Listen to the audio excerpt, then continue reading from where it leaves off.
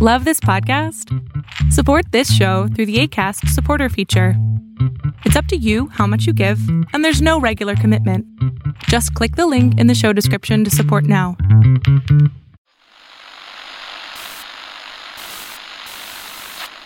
Nine, 12, 10, 28, 2, 23. This is Deep State Radio, coming to you direct from our super secret studio in the third sub-basement of the Ministry of Snark in Washington, D.C., and from other undisclosed locations across America and around the world. Hello and welcome to another episode of the podcast. I'm your host, David Rothkopf, coming to you from New York City. We've got a great group coming to us from all around America right now. Also in New York City, we've got our usual Thursday co-host, Ryan Goodman of NYU Law School and Just Security. How are you doing, Ryan? Pretty well, David. Thanks. Excellent. In Cambridge, Massachusetts, we have our friend Stephen Wald at Harvard University. Hi, Steve. Hi, David. Nice to see you. Nice to see you. And in Chicago, Illinois, at the Chicago Council on Global Affairs, we have Ambassador Ivo Delder. How are you doing, Ivo? I'm doing great, coming to you from the capital of where we vote early and often. No, well, don't say that. Okay, Rudy Giuliani will end up in your house within moments. And of course, in Washington, D.C., we have Dr. Kavita Patel, also regular during the week. She's waving because she doesn't know this is a podcast. Instructions required. Yes, David. Yeah. Thank you. Hi, Kavita. How are you? Hi, David. I'm in Washington, D.C., where we have no rights, but we do get to vote. Yeah, it's true. Maybe that'll change, but my guess is not until 2023. All right. So, for the past few years, and if you take this podcast and the one we were doing right before it, that 5 years, almost, I would say 85% of the conversations have been about a person, and I'm not mentioning that person on this podcast. I've just decided that, things have happened, and despite some efforts, which perhaps we'll talk about at the very end, on behalf of that person's team, the reality is that we're just weeks away from a new president of the United States. And that what we should be thinking about now is, what do we want from that president? Now, the president faces some hurdles. Democrats have a smaller majority in the House. And it's going to be a real uphill struggle for the Democrats to get a majority in the Senate, although one can hope. And so what is very likely is that the Senate is going to be an obstacle for the new president. What I'd like to talk about is, what do we, and each of you is an expert in different kind of areas, what would we like to see? What's our wish list from the Biden administration? And you can talk about anything. You talk about the kind of people they appoint. You can talk about what they prioritize in terms of policies that they can execute from the executive branch. You can talk about what they what you may like to have them achieve legislatively, if that's possible. And I'd like you to each sort of stay, in the areas that you're most comfortable with. But if there's some other area you want to address, by all means, address it. Let me start with you, Kavita.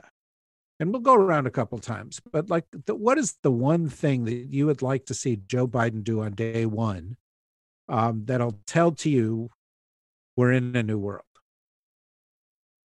So I would love to see Joe Biden. The one thing that would be an incredibly bold initiative would be to actually call for legislation lowering the Medicare eligibility age. So public option aside, which obviously he campaigned on and has some policy paperwork around, I think that there is a very large group of people who could spend a lot of time arguing about that. Lowering the eligibility age in light of this pandemic, its effects on people who had to obtain employment through their obtain healthcare through their employer, for me, that would send an incredibly strong signal. And I'm going to say something incredibly controversial on the Deep State Radio podcast, that if you could actually imagine a way to offer that eligibility to be somehow tied a little bit more to Medicare Advantage plans, I actually think that's a way to get Republicans maybe buy into it, because that was originally a Medicare Advantage Part C concept born out of Republicans,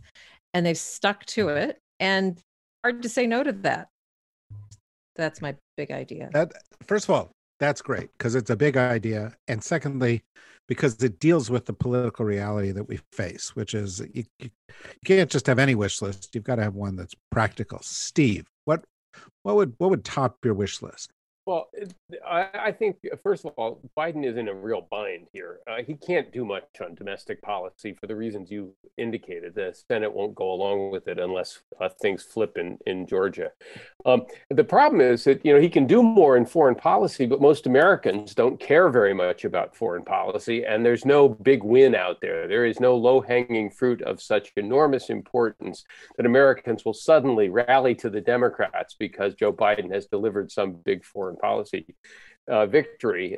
So that's a real paradox for him. He can do things in foreign policy and Americans won't care, and he can't do things at home which are badly needed. So what I want him to do on day one is rejoin the Paris Climate Accord. And I want him to do that for three reasons. First, it's a huge issue, and the United States cannot be on the wrong side of history on that vital issue. Second, it does send a signal to our traditional allies that the grown-ups with respect for science are back in charge. It won't solve all the issues that we have to resolve with them, but it does send a rather visible signal and something you can do. And then finally, it sends an important signal to China that even in an era where we're likely to be competing much more intensively with China, there are some issues that we want to wall off from that competition and cooperate on. And climate is the most important one.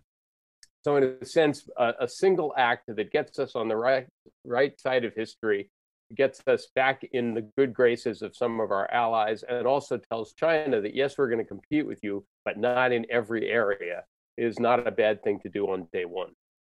No. I did notice that Henry Kissinger yesterday said that it's absolutely vital that Biden step in and repair the China relationship, or there will be a terrible crisis.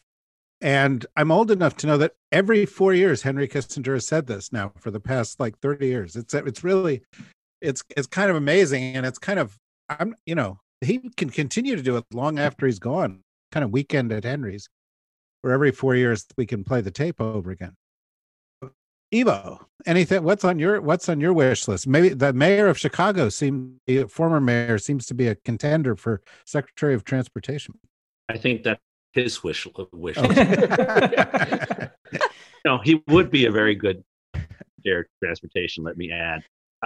Steve sort of stole my thunder, but let me embroider on it slightly different. My wish list is that we rejoin the world. And because we walked away from the world, started to actually before Trump, but really accelerated the retrenchment afterwards.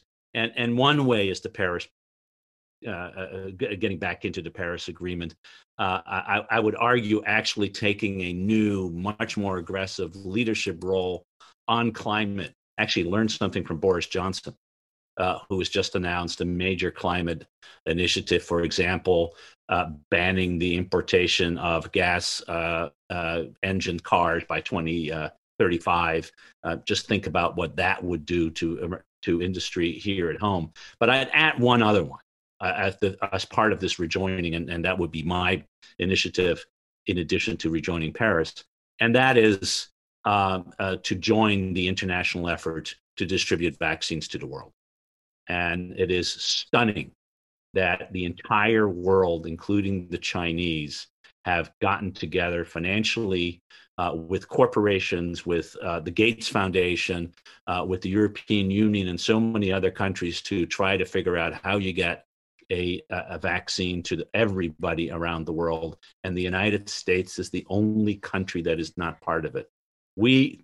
Operation Warp Speed has significant problems, but we have invested majorly on the vaccine area, and bringing that knowledge and that capability to the rest of the world is something that, one, would be very good for the world, two, would be very good for the global economy, and three, would do an extraordinary thing for American standing in the world. So I'd do that if I were Joe Biden. I knew there was a reason I wanted to do this, because it's making me feel better. It's like therapeutic. Instead of all of these episodes where it's like, what awful thing is going to happen next? You guys, you care about people and the world. And it's like, let's make it healthier. Let's make people healthier. It's really kind of uplifting. What about you, Ryan? What would you like to see on top of your wish list from your perch? I guess my thought is that the Biden administration views the last 4 years as like the Watergate crisis, and then we have a post-Watergate moment in which one thing he could do is, in fact, do something that's not usually comfortable for the executive branch, but to cede power to Congress and start to recreate structures that are not just based on norms, but statutes in which Congress, I think, would have a real appetite for greater control or oversight of the executive branch. So just to like reel off several of them, like emergency powers, we've seen the abuse of that.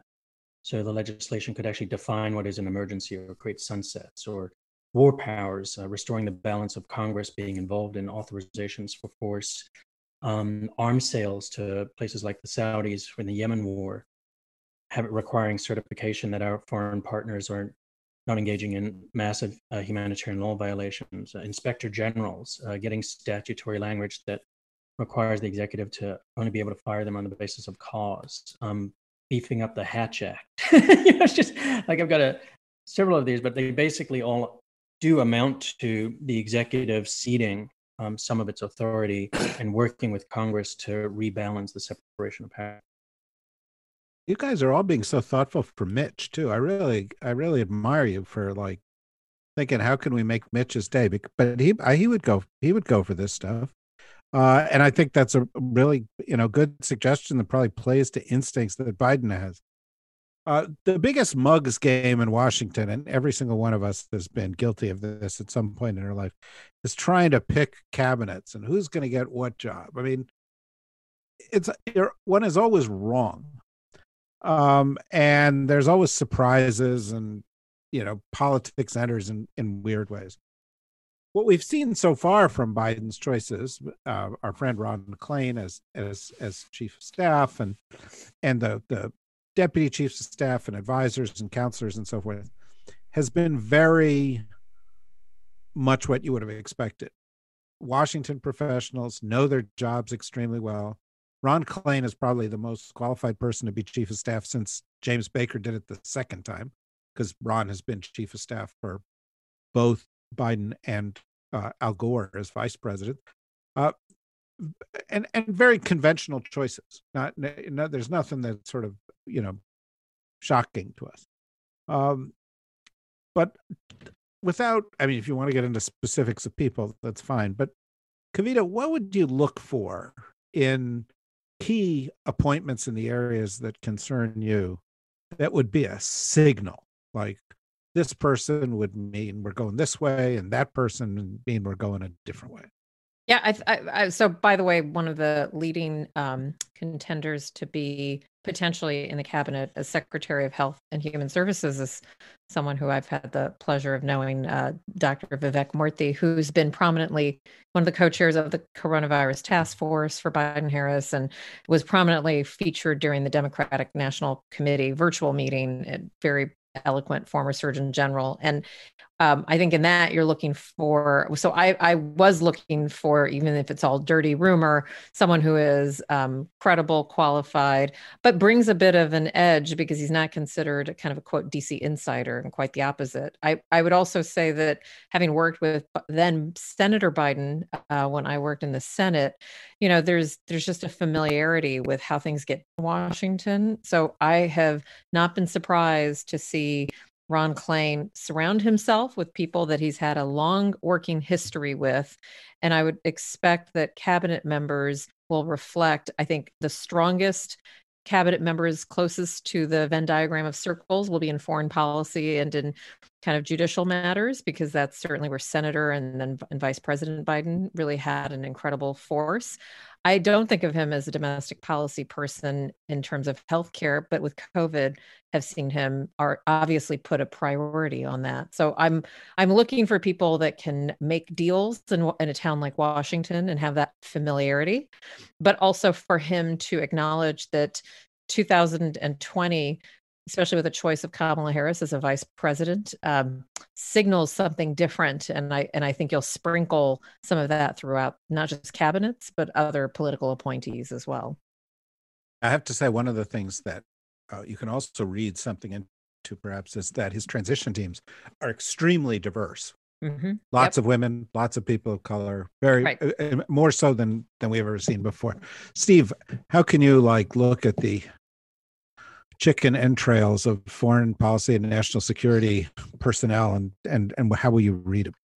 Well, there's several parts to this. I mean, first of all, I think there's going to be a bit of a musical chairs problem, because Biden does have a very experienced team with lots of long resumes, and you can't find jobs of sufficient stature for all of them. All right, there are several plausible candidates, say, to be Secretary of State. They all look sort of equally qualified in terms of their CVs, but only one person gets that job, and there aren't 7 or 8 other jobs of equal status. So there's going to be a few people scrambling around at the end of this, without speculating as who those might be. The second thing to remember. Go on, speculate. No, I really Stick don't. your neck out. Let me help you. Michelle Flournoy will probably be Secretary of Defense. That's probably true. That's as far as I'm not going to take odds on that. But in any case, the other thing to remember here is that this is a president who, let's just say, is not young, right? And he's going to have to rely upon subordinates, particularly in foreign policy. He's not hopping on Air Force One every 3 weeks to jet off to some other part of the world, especially in the midst of a pandemic. He's going to have to delegate. So the team will really matter. For me, the big question is, to what extent does he appoint anyone who comes from what you might call the progressive wing of the Democratic Party? The Sanders wing played nice during the election. They supported Biden all the way, despite resentments, whatever. You look at his foreign policy team, it does not look like the Bernie Sanders wing of the Democratic Party or the AOC wing of the Democratic Party. It seems to me, if that group is completely shut out of any significant foreign policy appointments, they will be somewhat resentful of that. And then suddenly Biden has some problems on his left flank, which he doesn't need in a period where the right is not going to be helping him either. So I'll be interested to see if there's any attempts to at least symbolically show that that's a part of the party you want to hang on to. That's a good point. I'd like to come back to it. Eva, what is your sense on these kind of issues?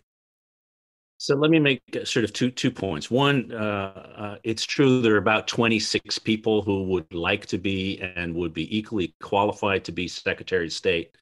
And I think rather than figuring out which of the 26 get it, the question should be, what do we do with the other 25? And I think Biden has an extraordinary opportunity to take a large group of people who would like to find a way to contribute to rebuilding America's image in the world and use them. So think about how many people could be ambassador in Moscow or in an allied capital, or importantly in Beijing. You could take a whole bunch of these people who could be Secretary of State and send them to Beijing instead, or be the negotiator for the next round on climate or on the vaccines, or negotiating with the Russians on the next nuclear arms control agreement, or engaging with the Koreans or the Iranians. There's a lot of people, and there's a lot of talent that is out there, and send people back to embassies who've done it before, even if they didn't give him a lot of money. Might be a good way to change things. That's one. The second is, I would take a very serious look at our military leadership. And our military leadership has been They've all grown up in the last 20 years of war. And I would say, where's the change? Where's some, use the reality that all appointments for senior positions are 2 years, even though we always roll them over and make them 4 years, and say, no, let's make some change. So Chairman of Joint Chiefs of Staff, how about General Brown, the new head of the Air Force, first man of color to lead a service in the United States in 245 years. Think about our military leadership, not because they've done anything wrong, per se, in a political or other sense, although you could have an argument about that, but actually to think about how do we have a different image and a different set of principles and a different set of priorities? Maybe people who have spent their entire lives in the Middle East, at least their 3 or 4 star lives in the Middle East. If you listen to H.R. McMaster or Dave Petraeus, or those are the people who have been around for a long time, and their deputies are now the 3 and 4 stars. Are those the people we really want to be leading in the military in the future? Not quite sure you do. So there's an opportunity there to have a change as well. Final point. I know Michelle Flournoy is the person who everybody thinks is going to get it, and I put money on it. But I wouldn't be surprised if it be somebody else. Okay, well, you've covered the under on that one, and I guess that's always a bet, because I think one of the points that you guys make properly is there are a lot of people, and so it's going to be musical chairs, and as soon as you fill one post, a whole bunch of other people are going to say, no, it's going to have to be me, the competition for DNI could end up being really fierce after state and defense and the national security advisor are dealt with, And David and Ivo, the problem is these are people with egos, and hardly anybody wants to accept a job that isn't a step up or at least a step sideways. Nobody wants to take a job that is less status. It's happened a few times, but it's not the norm. Yeah, I think it's true. And I think, by the way, I think Ivo's point is if Joe Biden decided that he was going to say, look, we have to re-engage with the world, we have to lead it again, and I want to send out the A team, right? Avengers assemble and go out into the various capitals of the world because it's that important. That would, there are going to be a lot of people who would step up for that, and that would send an important message. Ryan, what about in the areas that you're following, particularly in DOJ and in related areas? What would you like to see, and how will you interpret what you see? I guess just 3 kind of quick points. One is for the DOD. I do think that Biden has an historic opportunity to appoint a woman as Secretary of Defense. And Michelle Flournoy obviously would also come in with instant credibility within the building, not only having served in such a senior position in the Obama administration, but it's well known that Mattis wanted her to be his deputy. So I think that would be significant, and that credibility important if indeed Biden is going to try to do things like end the forever wars or something like that, that he needs somebody like that in that position. And then I also, somewhat echoing what's already been said, Ed Luce had this piece this week that I noticed also on Steve Walt's Twitter feed. He retweeted it as well, in which Ed was saying, is the Biden team just going to settle back into the status quo ex ante, like how they left things? Because the repudiation of Trump, at least in foreign policy, means that they were right in a certain sense, and they can just restore what was there before. And that's such a missed opportunity, rather than thinking much more boldly in that domain. And I worry about that. And I also worry about, to be honest, a sense of self-assurance on the part of some of those people, that they did things so well and so right, and that they've now been endorsed for having done so, and now they're back to continue where they left off, rather than reckoning with some of the significant mistakes that were made during those 8 years. So I think those two. And then I guess, the one piece for the Justice Department is it a person who And I'll just say this as a descriptive matter, not as a normative, like what I would prescribe, but just descriptively standing back and observing, is it a person who will be independent with respect to the question of accountability for crimes committed, allegedly committed by Trump and Trump associates over the past 4 years and prior in terms of tax crimes? That I think is really quite significant, because it sounds like Biden is already kind of weighing in by putting a bit of a thumb on the scale of not moving down the path of accountability from recent news reports about what he's thinking. Yeah, and so in that respect, Preet Bharara or Sally Yates might send one message, whereas Doug Jones might send another, or somebody's more political. Yes. Is that right? I think that's right. That's right. Yeah. Well, don't you? I mean, are we? I guess I shouldn't kind of shout out the elephant in the room.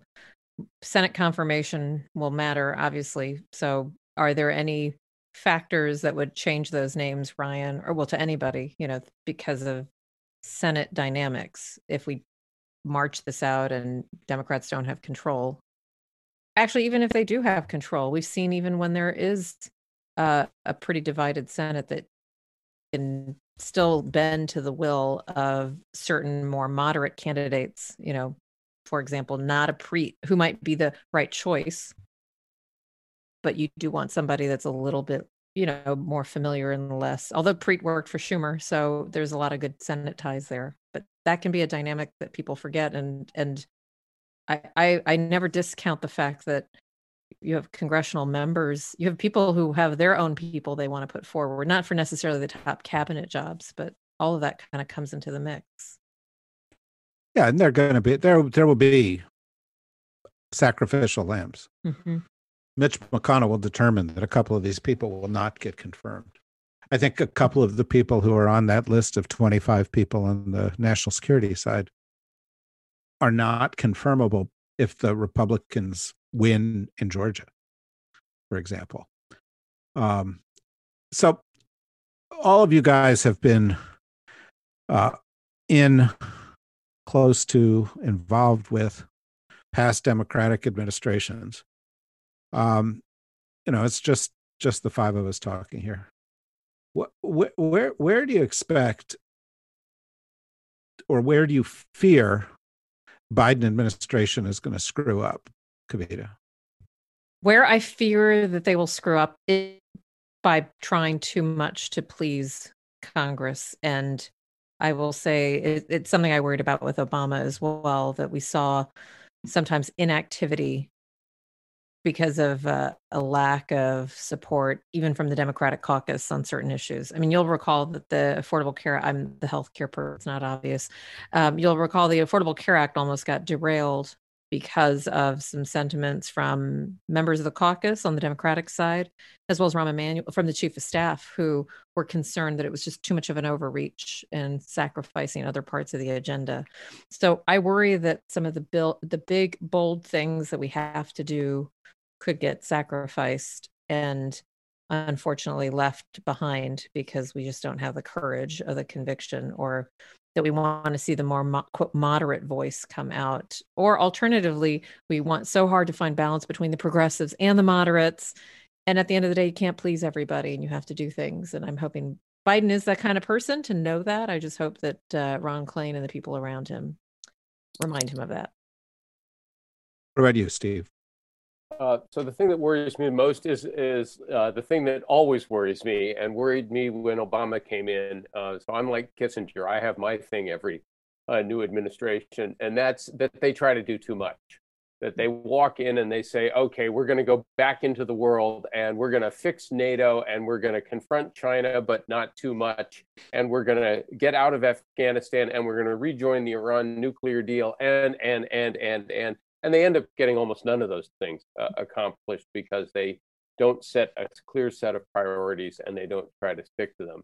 As I said before, I don't think there are big popularity wins on the foreign policy front anyway. And I guess what I'm hoping is that they do enough in foreign policy to keep things quiet. And then they get a few lucky breaks, right? The COVID pandemic comes to an end. The American economy rebounds rather rapidly. There are no surprises in foreign policy, and they can flip the Senate in 2022. And then you can do a lot of the big things that you might want to do here at home. But that suggests that you want to keep foreign policy quiet and not give Fox News a lot of hostages by plunging back into, say, the Iran nuclear deal and trying to re-engineer foreign policy in lots of big ways. So I worry that they'll try to do too much, which was my concern with Obama way back when, and is usually a concern. Evo. So I thought Steve was going to say what I was going to say. So now I'm not worried about that anymore. I worry that we will, on the foreign policy side, worried a lot on the domestic policy side, and agreed with Kavita that Democrats are great at negotiating with themselves, which is why they get nothing done. And that's a worry. But on the foreign policy side, and I actually think that Biden's inclination is right, which is the Middle East is the last place we need to get back to. So if we rejoin the world, let's just not do it in the Middle East. Let's do that sort of later. And I worry about the blob, the establishment that we talked about coming back. Maybe I'm a member of that, but at least at this point, I don't agree with it. Coming back and sort of re-engaging in the Middle East. And just remember Obama. I mean, Obama became president for one reason only, which is that he had been against the Iraq War. And it gave him the credibility to then launch the rest of the campaign. And in fact, to beat all the other Democrats. And we spend 70% of our National Security Council principal committees and deputy meetings talking about the Middle East. And it's a time suck. It sucks everything out of your foreign policy. So if we don't do that, then actually there are a couple of things we could do, whether it's in Asia or in Europe, or indeed, as Biden has said, in Central America, and dealing with some of the bigger global issues. But my worry is that the natural pull into the Middle East and to be nice to the Saudis and make sure that we stand up to the Iranians, et cetera, will just pull us in there. Never mind what we do with Israel. And I guess the two things I'm concerned about, one is, in addition to these others, the federal judiciary, so that I don't want Biden to cede ground to McConnell if the Republicans do remain in control of the Senate the same way that Obama did in the final couple of years of his administration. And I think that requires taking to the political airways in order to say that he has a mandate to put in his people, having elections have consequences type matters. And then, after 2022, maybe that's even easier. But I think that it's just so remarkable to me that it's not even featured. It would go silent in terms of as an issue in Democratic debates and the like. And I think it's vitally important if you see the makeup of the current federal judiciary that's taken place. And then I guess the second one is I worry a lot about all the sources of disinformation that have been associated with Trump, and that he remains a very active ingredient in a political discourse in the media environment. And I'm just not sure that the White House is equipped to handle that. And I think one just wild card in that is if Donald Trump is indicted by New York authorities in the next year, then I'm not sure how much of a player he will be in the Republican Party with that. But other than that, I think that it's such a difficult calculation on their part about how to handle him that I worry that will not be handled well. Let me pick up on that as the sort of the last round of questions that we've got here. I said I was not going to talk about the horrors associated with the president and dwell on that, but Ryan brings up a point when into the next administration that's related to what we're seeing in terms of the Republican efforts to delegitimize the current election, and that is that the dysfunctional politics of the United States are going to. Biden won. He had a substantial popular vote margin. Probably will get up in the neighborhood of 8 million votes. Democrats are like, that's gigantic. It's actually not gigantic in U.S. history. There have been 15 or 16 more larger margins in U.S. history. Democrats did poorly in the House. They did poorly in the Senate. They did poorly in the state houses. Trump got 73 million votes. So there has been no repudiation of Trumpism or McConnellism or, tactics like shutting down the judiciary during Obama, or corruption, or any of these other things. And it seems likely that that's going to continue. And I'd just like to go around to each of you and say, how do you think that is going to affect the next administration? Kavita.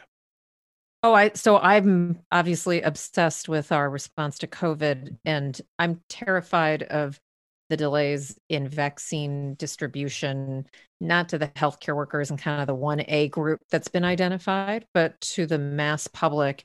And then to Ivo's point about kind of joining the world, if we are so behind on vaccination strategy just for our own people and priority populations, it will equally distract us from being able to do kind of what we would need to do as we rejoin the World Health Organization and try to help get the entire world vaccinated.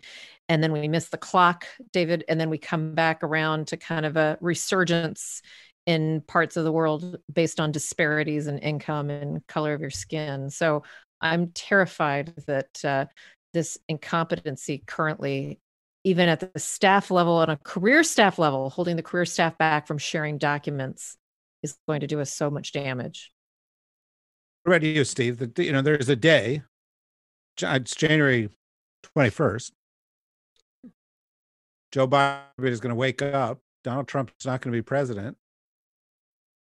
And problems are still going to be there. Yeah, no, I've been worried for now several, that the biggest problems we faced were not on the global stage. They were what we were doing to each other. And the trickiest part is how do you call out those people who are fueling division and dysfunction without simply making the problem worse? Because you're essentially, also can be accused of being divisive. I agree with Kavita. I think the absolutely single most important thing for the Biden administration to get right in the first year is the response to the pandemic, right? If they can distribute vaccines, which do now appear to be available, we think we're going to have them. If they can get them out to the American people in a timely, efficient, and reasonably equitable fashion, then all sorts of good things flow from that. If they screw that up, then they're in deep trouble, right? Particularly if other countries are managing to do a better job of it. And it seems to me if they get that done, if that, of course, has the obvious and direct positive effect on the economy, then they're going to be in very, very good shape. And their message vis-a-vis their Republican rivals will be say, look, we're all about making the American people safer, healthier, and more prosperous. And we've done that, right? And I think at that point, they're beautifully positioned for 2022. But it all hinges on taking a technology that is now available and making it available to everyone as rapidly as possible.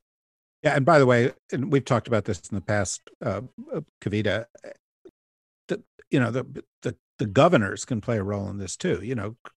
Biden can do whatever he wants. And Kristi Noem, who, by the way, gets my vote as the worst governor in America right now, and it was a hot contest.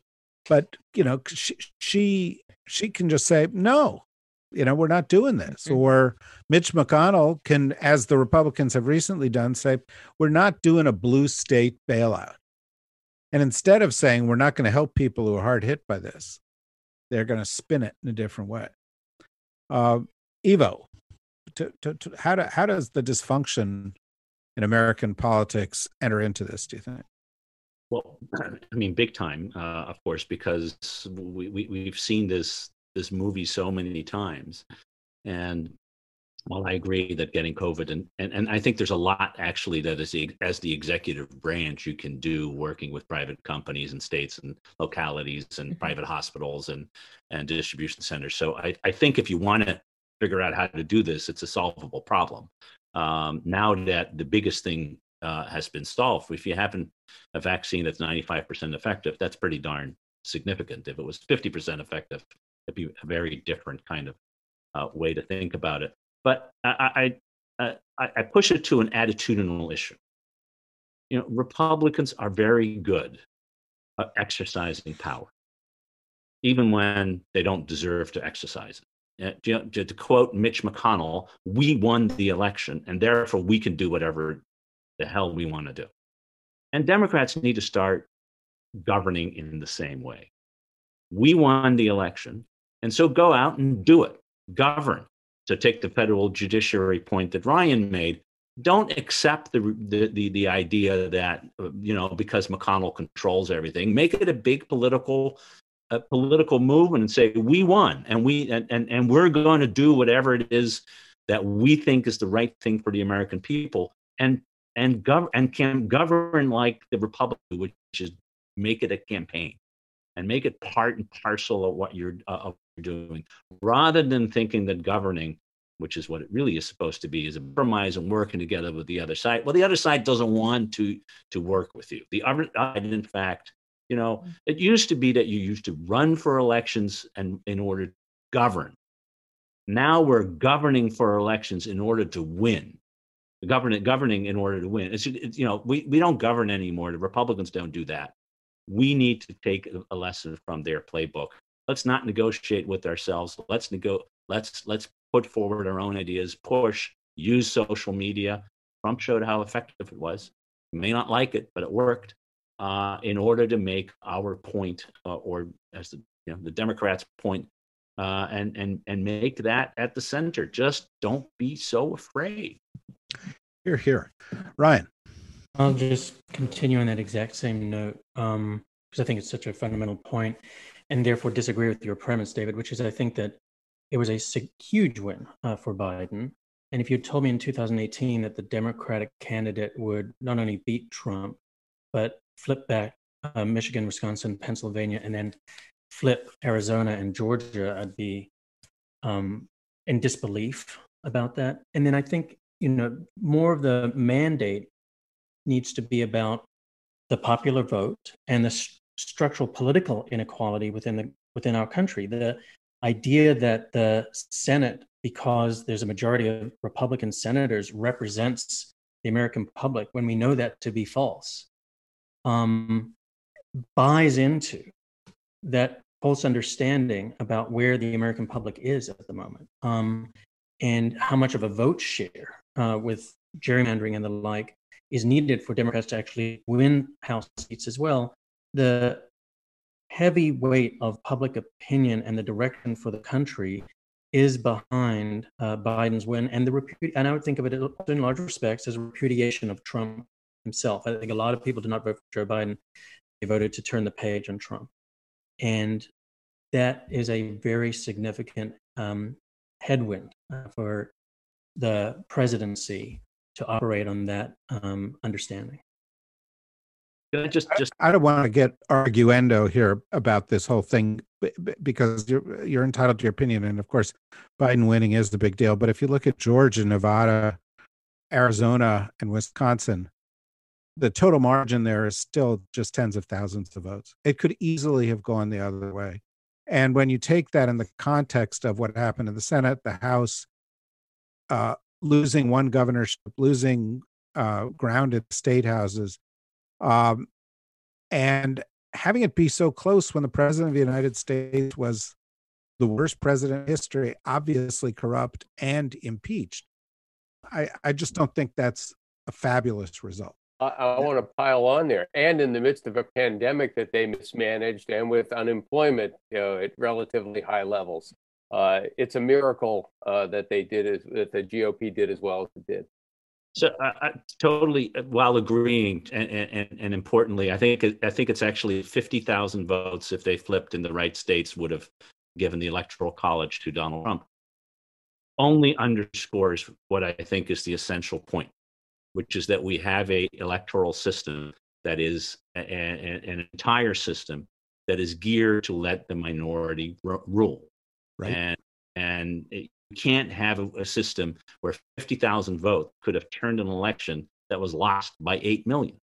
And making that argument and actually governing on the principle that we won. Remember, George Bush, who last I looked, lost the popular vote and only won by 537 votes in 2000, governed as if he had a landslide mandate. No, we have a landslide popular vote, then maybe we ought to govern that way, rather than saying, oh my God, all these problems, we can't get anything through Congress.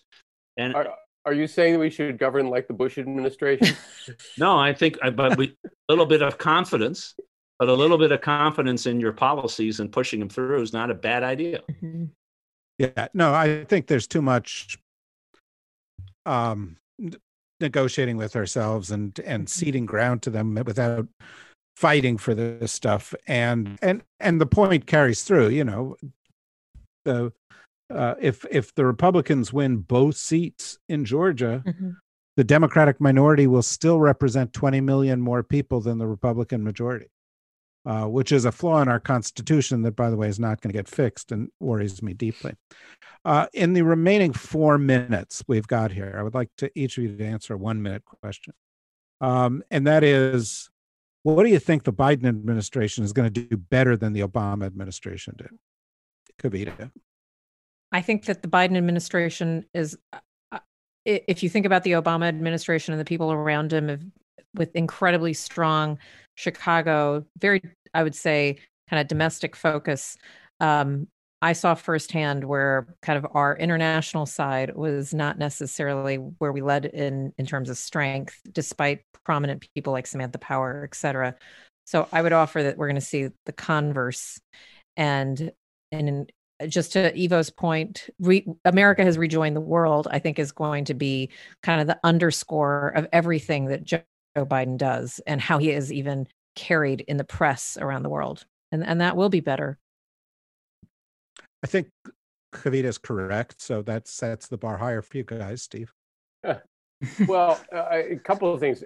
My view on this is that the Obama administration did not cover itself in glory in its handling of foreign policy, even over 8 years. There were some definite accomplishments, and there were a lot of things that they screwed up. But let's not forget that President Obama got a Nobel Peace Prize in his first year as president because the world was so relieved to say goodbye to George W. Bush. Well, we're going to see something similar this time around. The world, I don't think Biden will get a Nobel Peace Prize in his first year, but you'll have that same exhale in lots of different places as well.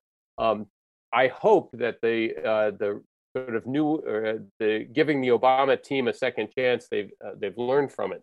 Here's what I think they'll do better, because they couldn't do worse. I think they will do a better job of actually selling what they are doing to the American people.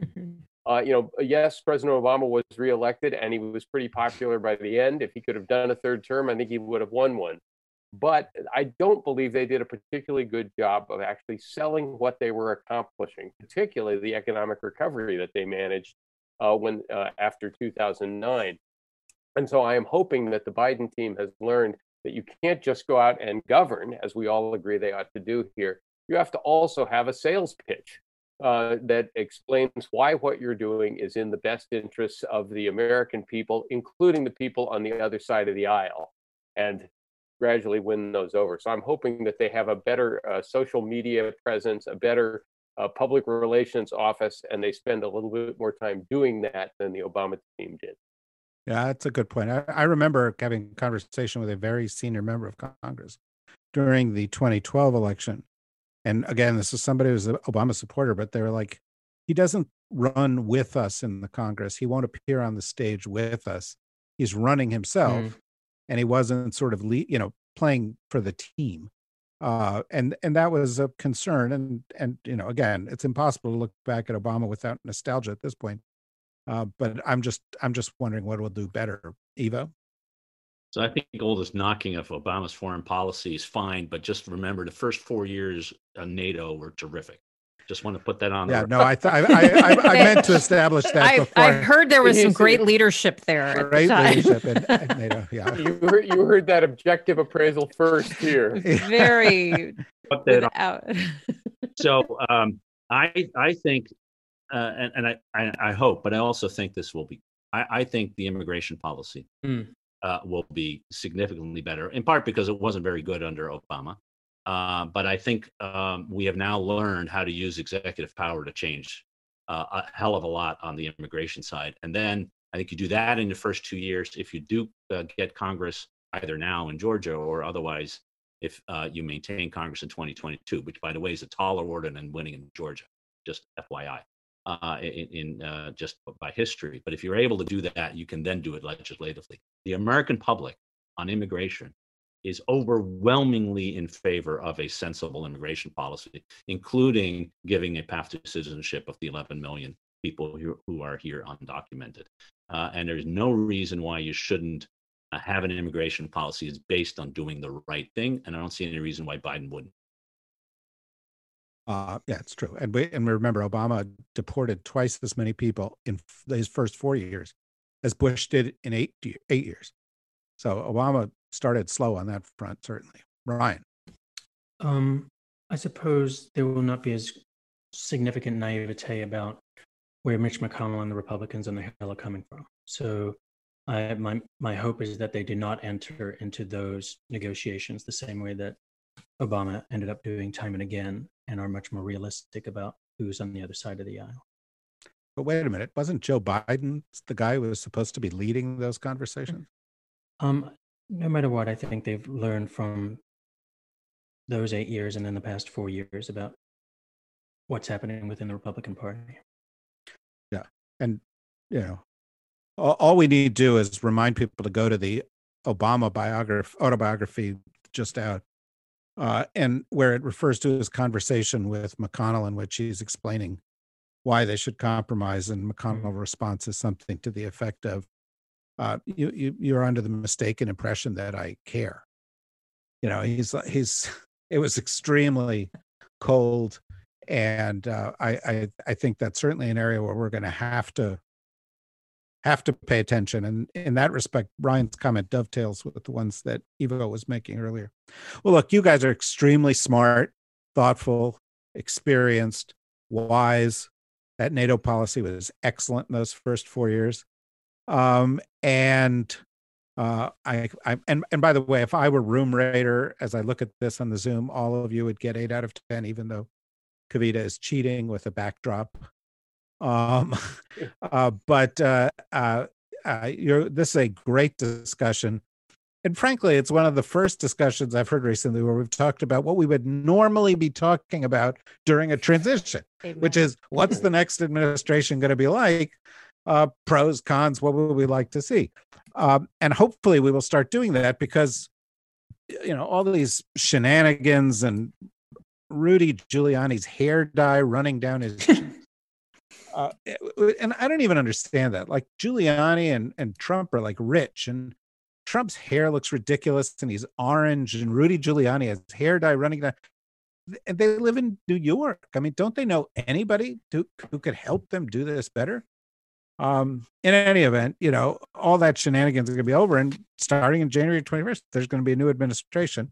I think by listening to you guys talk, people have come away with a better perspective on what that may be like. And I'm grateful to you for joining us. Grateful to everybody for listening. If you want to see what else we've got coming up, we'll do a show next Monday and then not for Thanksgiving. And then we'll be back to normal the following week. Go to the DSRnetwork.com. And if you want, sign up, become a member, support what we're doing, buy some gifts in the store for Christmas coming soon. Nothing like a Deep State Radio mask to melt the heart of whose heart you wanted melted. And we'll see you again next week. Bye-bye. Stay healthy.